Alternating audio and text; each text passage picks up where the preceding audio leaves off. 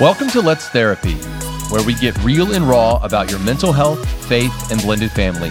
We're your hosts, counselors Scott and Vanessa Martindale. Now let's therapy. Hey guys, welcome back to Let's Therapy Season 2. We are rolling. We're going to have a great time. We are your hosts, Scott and Vanessa Martindale, counselors, and all things proponents of mental health. Yes. Absolutely. So, today, we are going to dive into a topic about identifying and helping your kids when they're dealing with mental health issues. Yes. So, we have 4 kids. We have 4 boys. Yes. And so, even though our kids we have some young and one older senior, and we've obviously worked with counseling families for a long time. So, we've seen this in families, and we see it more predominantly now than even before. Yeah. So, why don't we dive in, Vanessa? Talk to me a little bit about your thoughts on dealing with kids who are struggling with mental illness. Yeah, I think, first of all, we live in a world that's so just, it's fast-paced, and there is a lot more that our kids have to deal with now, especially in the school system, than we did growing up. Yeah.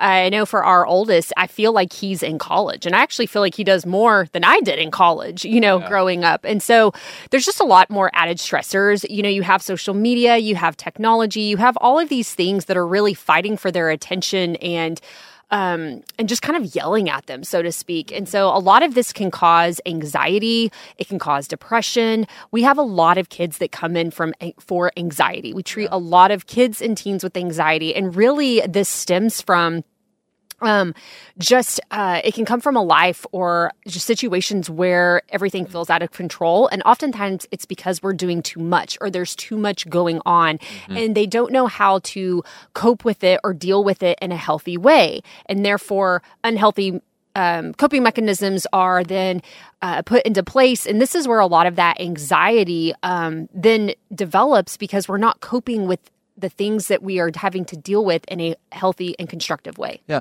I mean, you think about it, and you talked about the differences. I want to just point something out. I'm 47.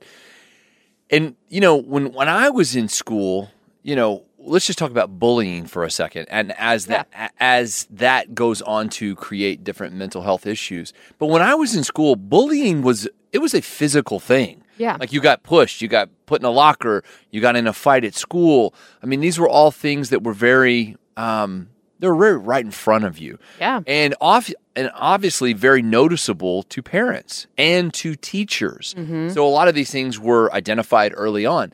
Fast forward to today, bullying doesn't happen in the fists. It doesn't happen in a physical way. It's all about bullying online or through social media or through Instagram, comments on pictures or, maybe something you've done, screenshotted and sent to 1,000 people. So you're right. Kids today deal with a different level of anxiety and issues that as parents, we just didn't have to see. Yeah. And so you talked about the unhealthy coping mechanisms that people use. And that's where you're seeing these huge spikes in vaping, huge spikes in smoking, huge spikes in doing alcohol, drugs, things like that. Very unhealthy. Well, and also isolation can be another source of coping. Maybe it's video games. It's, it's something that helps them escape. And so what are some things that we can do to help our kids and support them in their mental health? And as we were just talking about unhealthy coping mechanisms, one thing we can do is model healthy coping mechanisms. And that really comes from us as parents just being proactive about that. And these are activities that we can do together with them, such as, we talk about deep breathing for adults. Like this is beneficial to everybody. Using stress balls, art therapy is another form of therapy where you get creative, you draw, you paint, it takes your mind off of all the things that you're thinking about or that might be causing you stress or anxiety. Going on walks, physical exercise. What are some things that we can do as parents that we can model to our children that are healthy and they not only help with our mental health, but it's self-care and teaching them that at an early age. I can't understate the importance of that. I mean, as parents, we do need to model those. We got to take care of ourselves. Yes. So that our children are watching us on how we deal with our stress and anxiety and what we're doing. Yeah. But you talked about, if you've identified a child who may be struggling, and we're kind of tailoring this to anxiety. I think we could probably do a separate one on depression, but anxiety is probably one of the most prevalent. Yeah. So we talk about isolation. So I just want to touch this for a second. So I know a lot of parents, and we've been guilty of this before, is we see our teenager come in, go straight to their room, close the door, and we may not see them again until they're hungry. And that's only if they haven't brought food to their room. Yeah. So this isolation, we as parents kind of get into this mode of saying, well, that's just where they go to feel comfortable, or, that's where they go to relax. A lot of times we look at it and say, well, they're not bothering us, so I don't want to bother them. So we enable this behavior to continue day in, weeks, months, even for years on end, where they really only have a relationship with their room and their phone. Yeah. So encouraging is a soft word. Requiring is probably the word I'm looking for, but requiring that your teenager or your child comes out of their room, gets in with the family, whether that's a family dinner or, like you said, maybe going on a walk together. Yeah. But discouraging isolation is a great first step.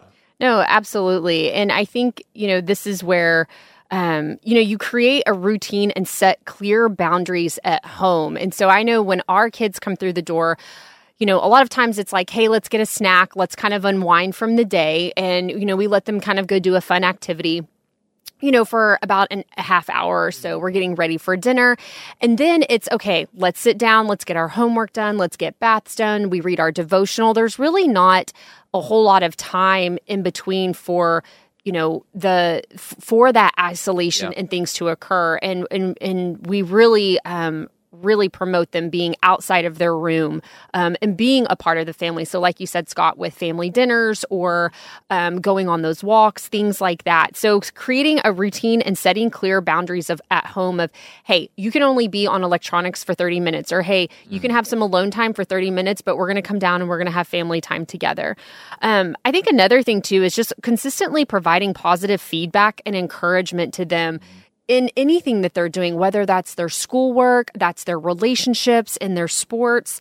Again, this is, things that we can do to not only help improve their mental health, but it's things that they can start implementing themselves. So they can start giving themselves positive feedback, or even saying, you know what I did today that was awesome, Mom or Dad, and really getting them to start thinking about the positive things that they did throughout the day, or even encouragement that they gave others. Yeah.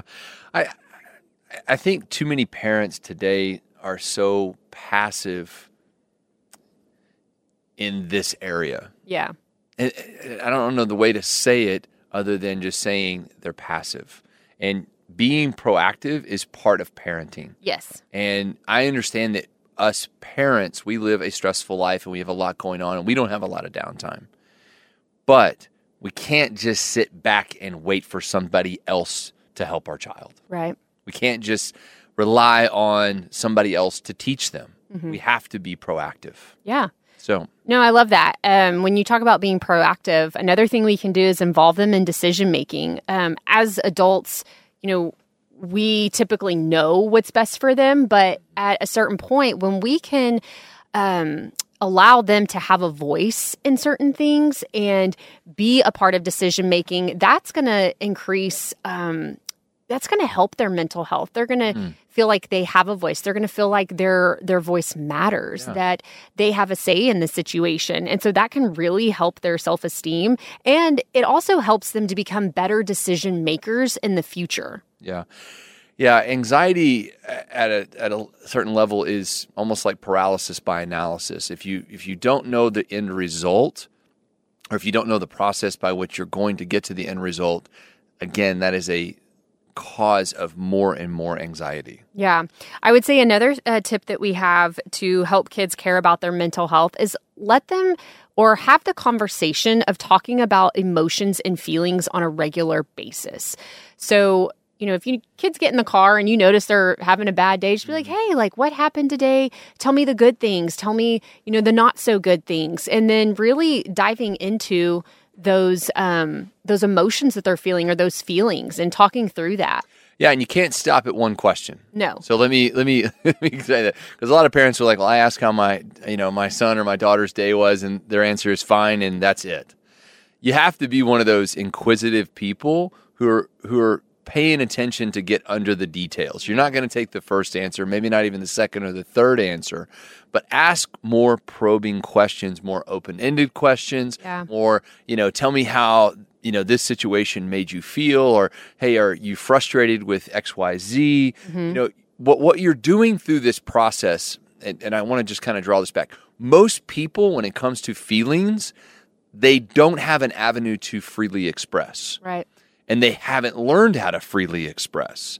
That's why concepts like journaling are so good. That's why concepts, and we're going to talk about counseling, are so good. But as parents, we want to encourage our children to be active with their emotions.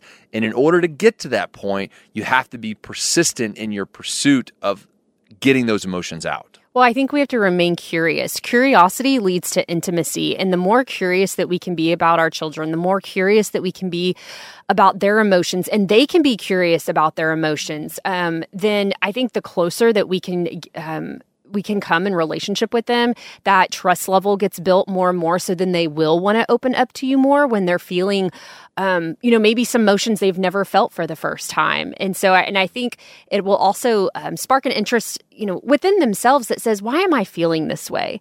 Yeah. And taking that to God and saying, God, what is within me that is making me feel this way right now? Like, why is it that when my friend said XYZ, I felt this way? Where does that come from? And it begins a dialogue within themselves and with God to then be able to process that out with Him.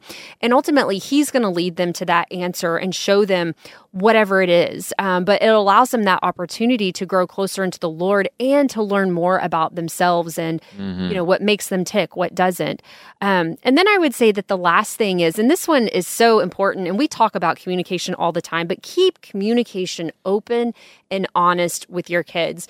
I know at certain ages we think, oh, they're too young, we don't need to talk about that, or we're afraid to talk about something, but I think the more honest and open that we can be with them about certain issues and things that are going on, I think it builds trust, and there's a respect level with that as well. Yeah. Yeah, all of these things are absolutely vitally important. And again, we're really focused on, children's mental health, really as it specifically applies to anxiety. I want to drop a couple more things, and then we're going to talk about a little bit about counseling before we leave, because I don't want anybody to leave this podcast without understanding a little bit more about maybe how to seek help for if you do see this. But I want to point out one that may not be extremely obvious, which is just the physical health of that child and how it's relating to their emotional and mental health. Yeah. Kids don't get enough sleep. They may not eat the right ways. Right. There may be something actually physically wrong, with their body. So getting them regularly connected with their doctor to make sure that there's no chemical, blood imbalances, everything's good with their blood work. Yeah. It's always a great first step, and I don't want to miss that step. The last thing we're going to talk about before we move on to our next podcast is counseling.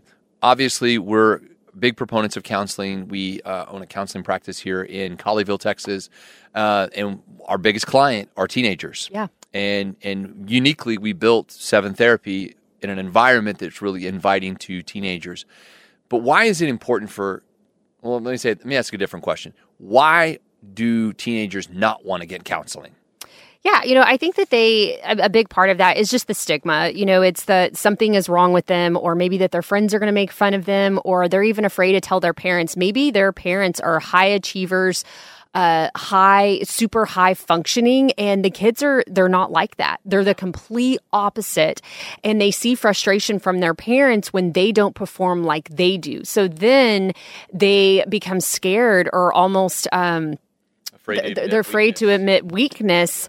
And they don't voice that to their parents, and then they're dealing with it alone. And this is where keeping the lines of communication open, like I said earlier, and making yourself approachable as a parent and not placing judgment or shame, but just being able to listen to them. But yeah, I think that that's a lot of why, kids struggle with wanting to come in, or, they're afraid of what their friends are going to say.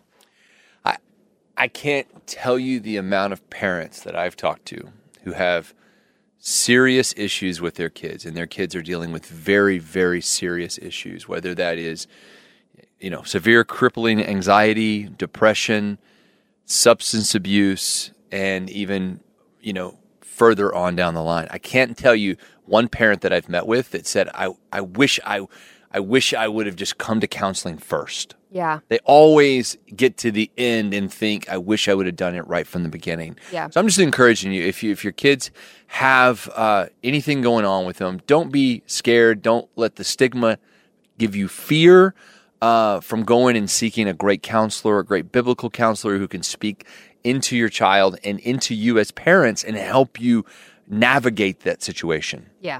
No, So that's good. guys, we're wrapping it up on Let's Therapy. We're going to be back next week with another episode. We cannot wait to see you and talk to you again. Have a great day. Be blessed in all that you do.